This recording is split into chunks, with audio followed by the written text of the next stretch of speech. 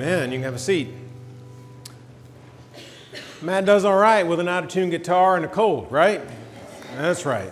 We appreciate all that he does and all our worship team does to lead us in worship and to draw us into the presence of God every Sunday.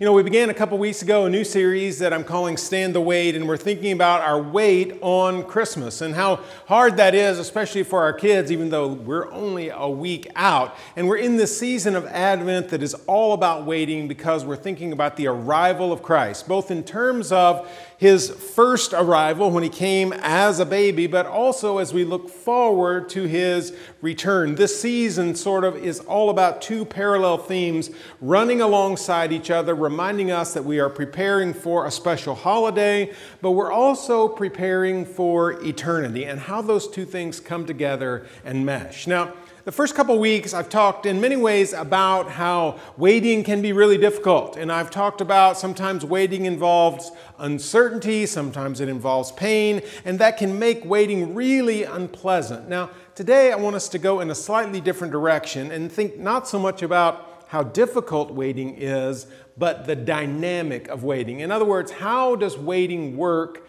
in our lives? And think about it this way. Let's just pretend that you are looking for a new job, right? I mean, there's a time comes when it's time to do something different, so you're seeking that out. And you find a listing for a job and you realize, man, this job, they're looking for me, right? I've got the qualifications to meet it, the experience. I'm the person for this job. The pay looks good. The benefits look good. You'd be doing what you love to do. And so you apply. You get called for an interview online or on the phone or in person. You visit with these people and it's like, man, I would really like to work with these people and do what they're doing, to be a part of what they're doing in that place. I want to be part of this business. And you're really hoping this is going to work out. And you finish the interview, and then what do you have to do? You have to wait, right? You got to wait until they call back or email or whatever it is they're going to do to get in touch with you. And in that waiting process, at the beginning, it's probably like every time your phone buzzes, you're reaching for it because you want to know if this is the call, this is the email, the text that's going to give you the answer. A couple days pass and you don't hear from them, but you're still thinking about it. There is an urgency about all of this. But maybe a week passes and you're not quite as attentive to every buzz of your phone. You're not checking your email quite as often. And maybe 2 weeks pass and suddenly you're sort of going back to living life, thinking about other things because that sense of urgency in the waiting has waned a little bit. And I think that's the way waiting often works. And it even works that way when we're thinking about the return of Christ. Because there are times when, maybe because of a sermon or something that you read, you're reminded, you know what? This life doesn't last forever. Okay? It's going to come to an end. Either I'm going to die or Jesus is going to return. And all that suddenly becomes a little more urgent. It's on your thoughts. You're thinking about it and you're anticipating the return of Christ. But then that can, after a while, sort of slip back into the same routines, the same kind of thinking. It's not as urgent as it was, and we just go back to living life. Now, we're not the first ones to go through that. In fact, I think we can find that there are times in the New Testament when New Testament writers are dealing with people who had the same kind of experience. And one place that we can see that at work is a letter we call 1 Thessalonians. It's from Paul to the church in Thessalonica, an ancient city, an important city, and he's writing them about some of these issues. Now, the last couple weeks, we've read some writings that dealt with the question of, is Jesus going to return? We're waiting. It hasn't happened. Why are we still waiting? Why do we have to wait so long? Well, the question in 1 Thessalonians is a little different. It's not so much that they're wondering if Jesus is going to return. The question really is this. Hey, Paul, you have said Jesus is coming back. You have said that it's going to happen. It hasn't happened yet. Weeks have passed. Years have passed. Maybe even decades. We don't understand. And here's what we really don't get, Paul. There are Christians from among our number, our brothers and sisters in Christ, and some of them have died. So what about that? We're waiting on Jesus to return, and they've died. What happens to them? Are they Are they somehow left out of all the promises? They don't get what is promised to all of us? What happens to them? And Paul deals with that question in 1 Thessalonians chapter 4. Now, when I read this passage, some of you are going to go, you know what, that one sounds pretty familiar, because people like me have read this passage countless times at the grave sites of people that we love, because it's all about hope. And that's a moment in which we need hope, to be reminded that the grave is not the end of the story. So here's what Paul says in response to that question, what about Christians who die? 1 Thessalonians 4, verse 13. Paul says, brothers and sisters, we do not want you to be uninformed about those who sleep in death, so that you do not grieve like the rest of mankind who have no hope. Now, Paul doesn't want them to be like everyone else because they are followers of Jesus, and he's saying, look, the world around us, and this was true of the Roman world, they sort of say when you're dead all over, just like Rover, right? That's the end of it. There's nothing after that.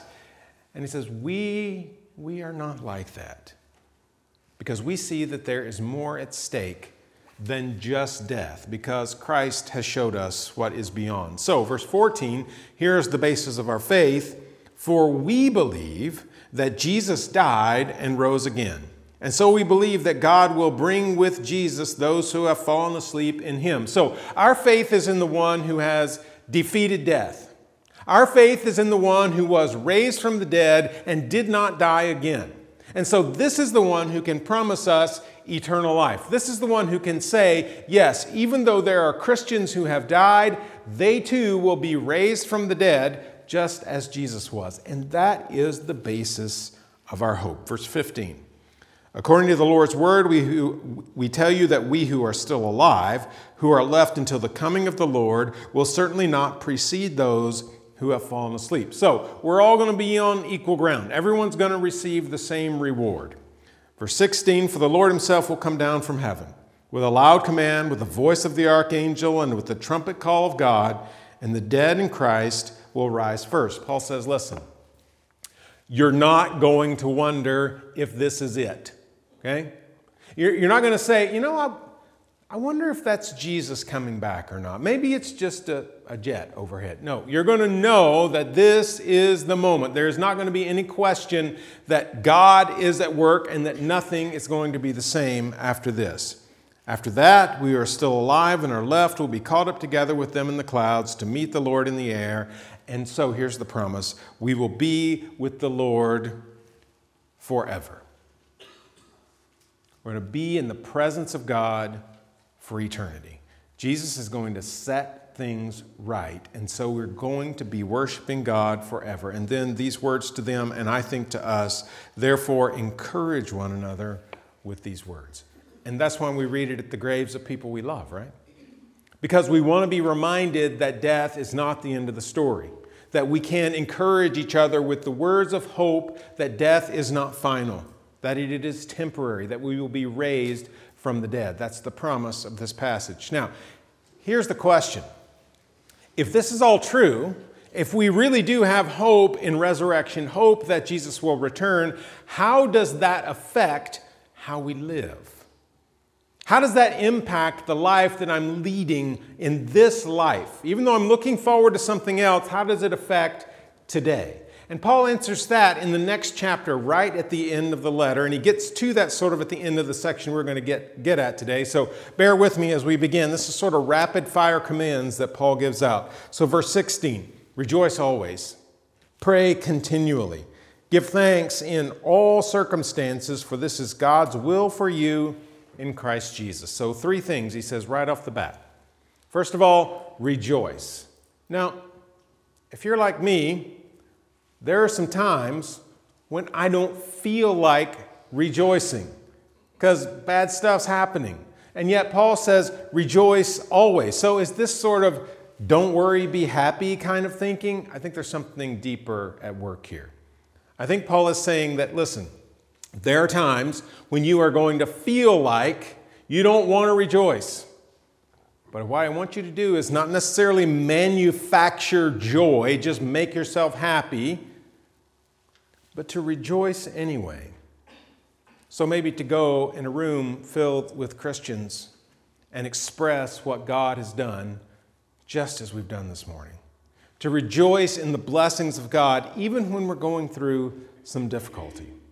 And then Paul says, pray continually. So none of us can just sort of get on our knees and pray all day long, every day, because we got to work, got to take care of our kids, got to feed our family, all those things that have to be done. So what does Paul mean? I think he means make life a conversation with God.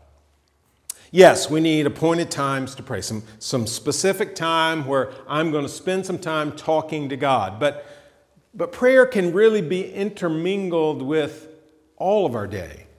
When something good happens, we can praise God for it. When we need help with something, we can ask God for that help. When we're struggling with our emotions, we can ask God to bless us with peace and calm. We can make all of life a conversation with God. So pray continually. And then he says, give thanks in all circumstances. Now, if you're like me, you've had some circumstances in your life in which you did not want to give thanks because it was unpleasant. It was difficult. You wish you didn't even have memory of what happened in that moment.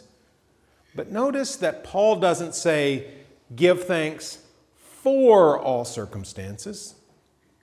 He says, give thanks in all circumstances.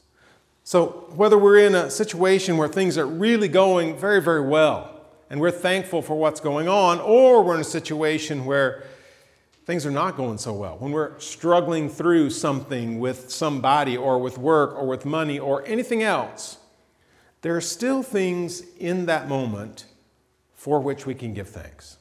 We can still give thanks for the fact that God has blessed us with salvation, with eternal life. We can still give thanks that God is providing for our basic needs. We can still give thanks that we're part of a church that is serving God, that there are people that love us. We can give thanks for all those things, even when we're in the midst of difficulty that may have nothing to do with any of those things. So we give thanks in all circumstances. So these rapid fire, rejoice, praise God, give thanks, all those things that we were talking about. And then he gives another one. Verse 19, do not quench the Spirit. Do not treat prophecies with contempt, but test them all.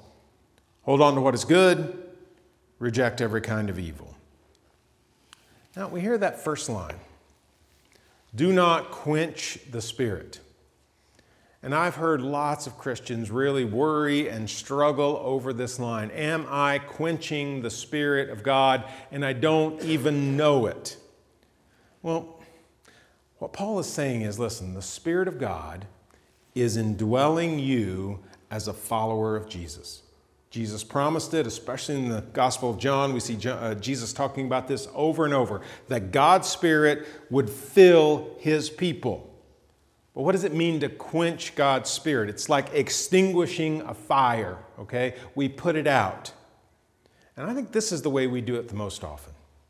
When we begin to talk about the Spirit, there's all kinds of controversy. How does the Spirit work among Christians? How does he express himself among Christians now? Is it like it was in the first century? Is it different? And all this controversy makes us go, you know what? Why don't we just not even talk about this? Because everybody has their opinion, so we'll just leave it alone.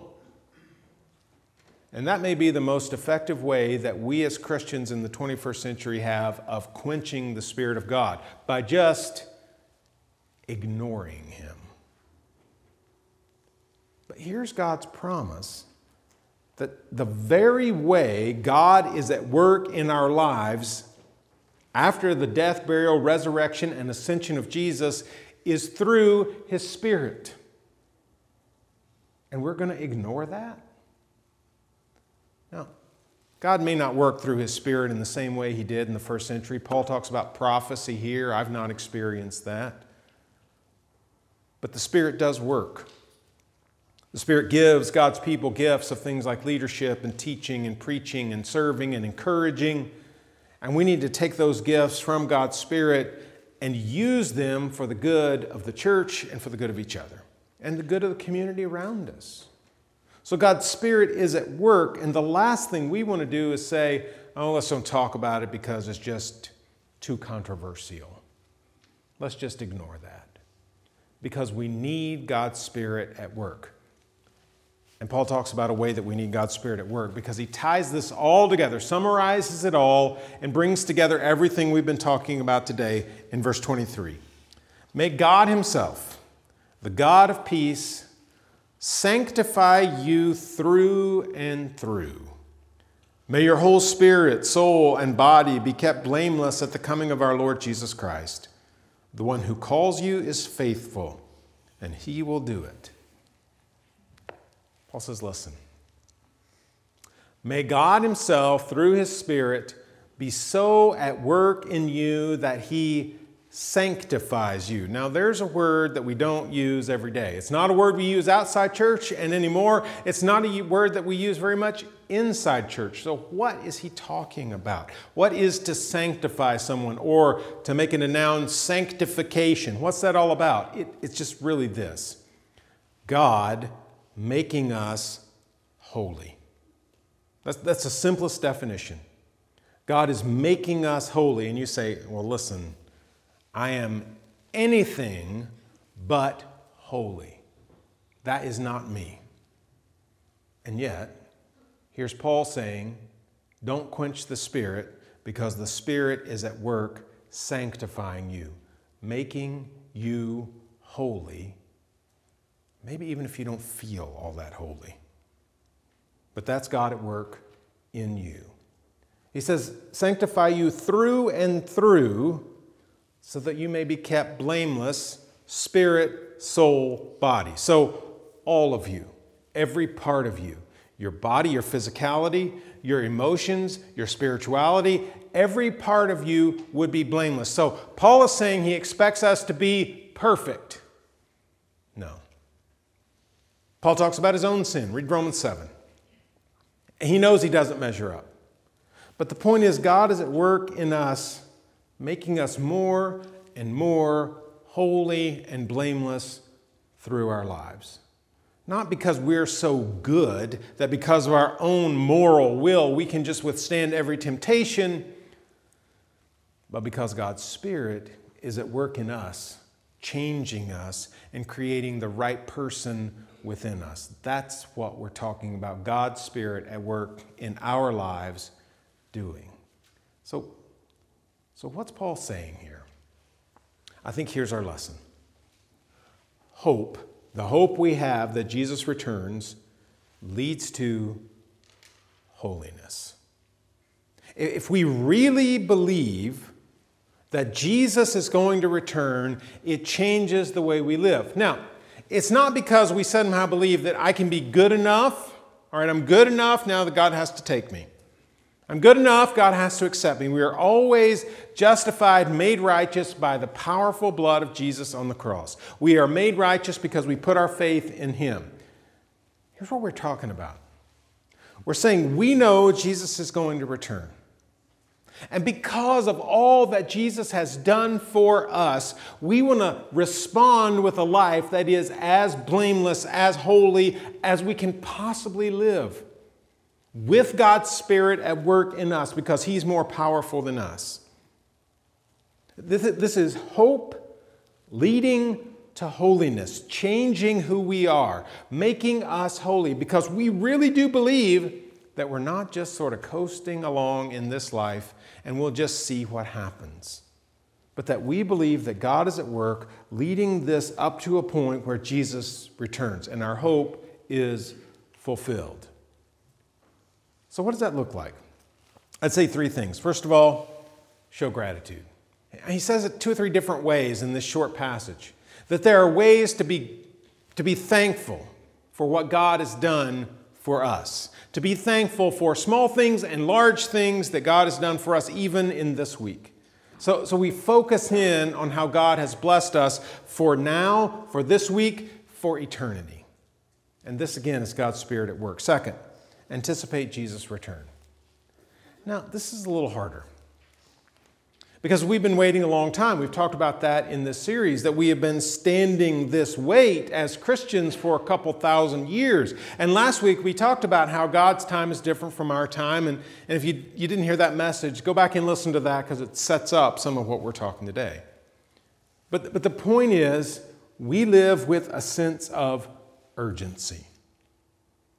That there could be a moment at any time when Jesus returns. We don't know when that's going to be, but we're going to know it happens when it happens.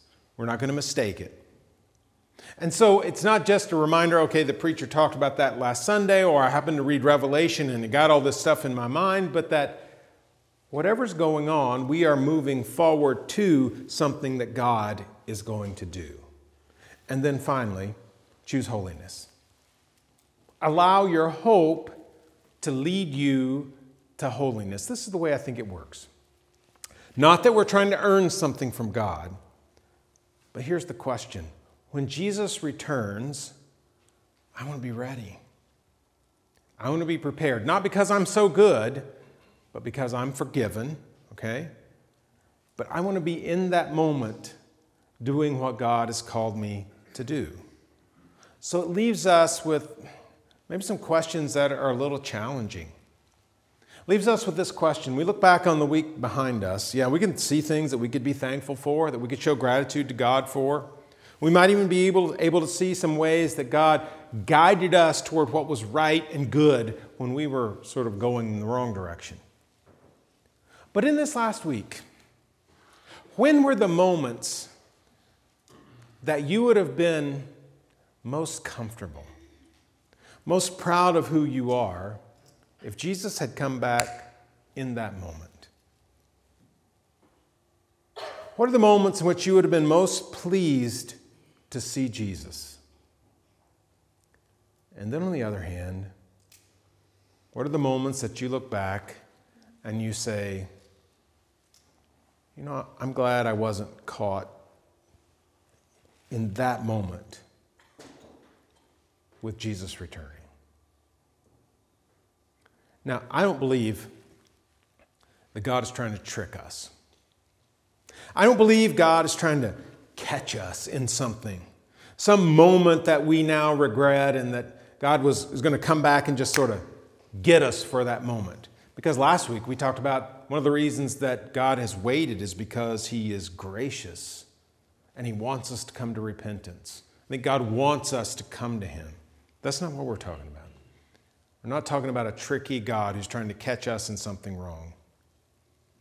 But we're talking about living our lives in response to what Jesus has done, so that more and more we are leading a life that pleases God, and so that if in any of those moments Jesus returns, we will be pleased at what we're doing in that time. And I wonder how that would transform us. I wonder how that would change you and I in the way that we live if we really had that sense of urgency. And I wonder how it would transform us as a church. If we had the sense of urgency that Jesus could return at any moment, how would it change the way we interact with each other and the way that we interact with the community around us? Would we have a heightened sense that we need to show people who Jesus is, both through our words and our actions, so that they can participate in what God is doing, so that God's Spirit can fill them in the same way that it's filled us, and lead them to blamelessness and lead them to forgiveness and grace? How would it change us if we really lived in a way that acknowledged that our hope leads us to holiness? Let's pray together.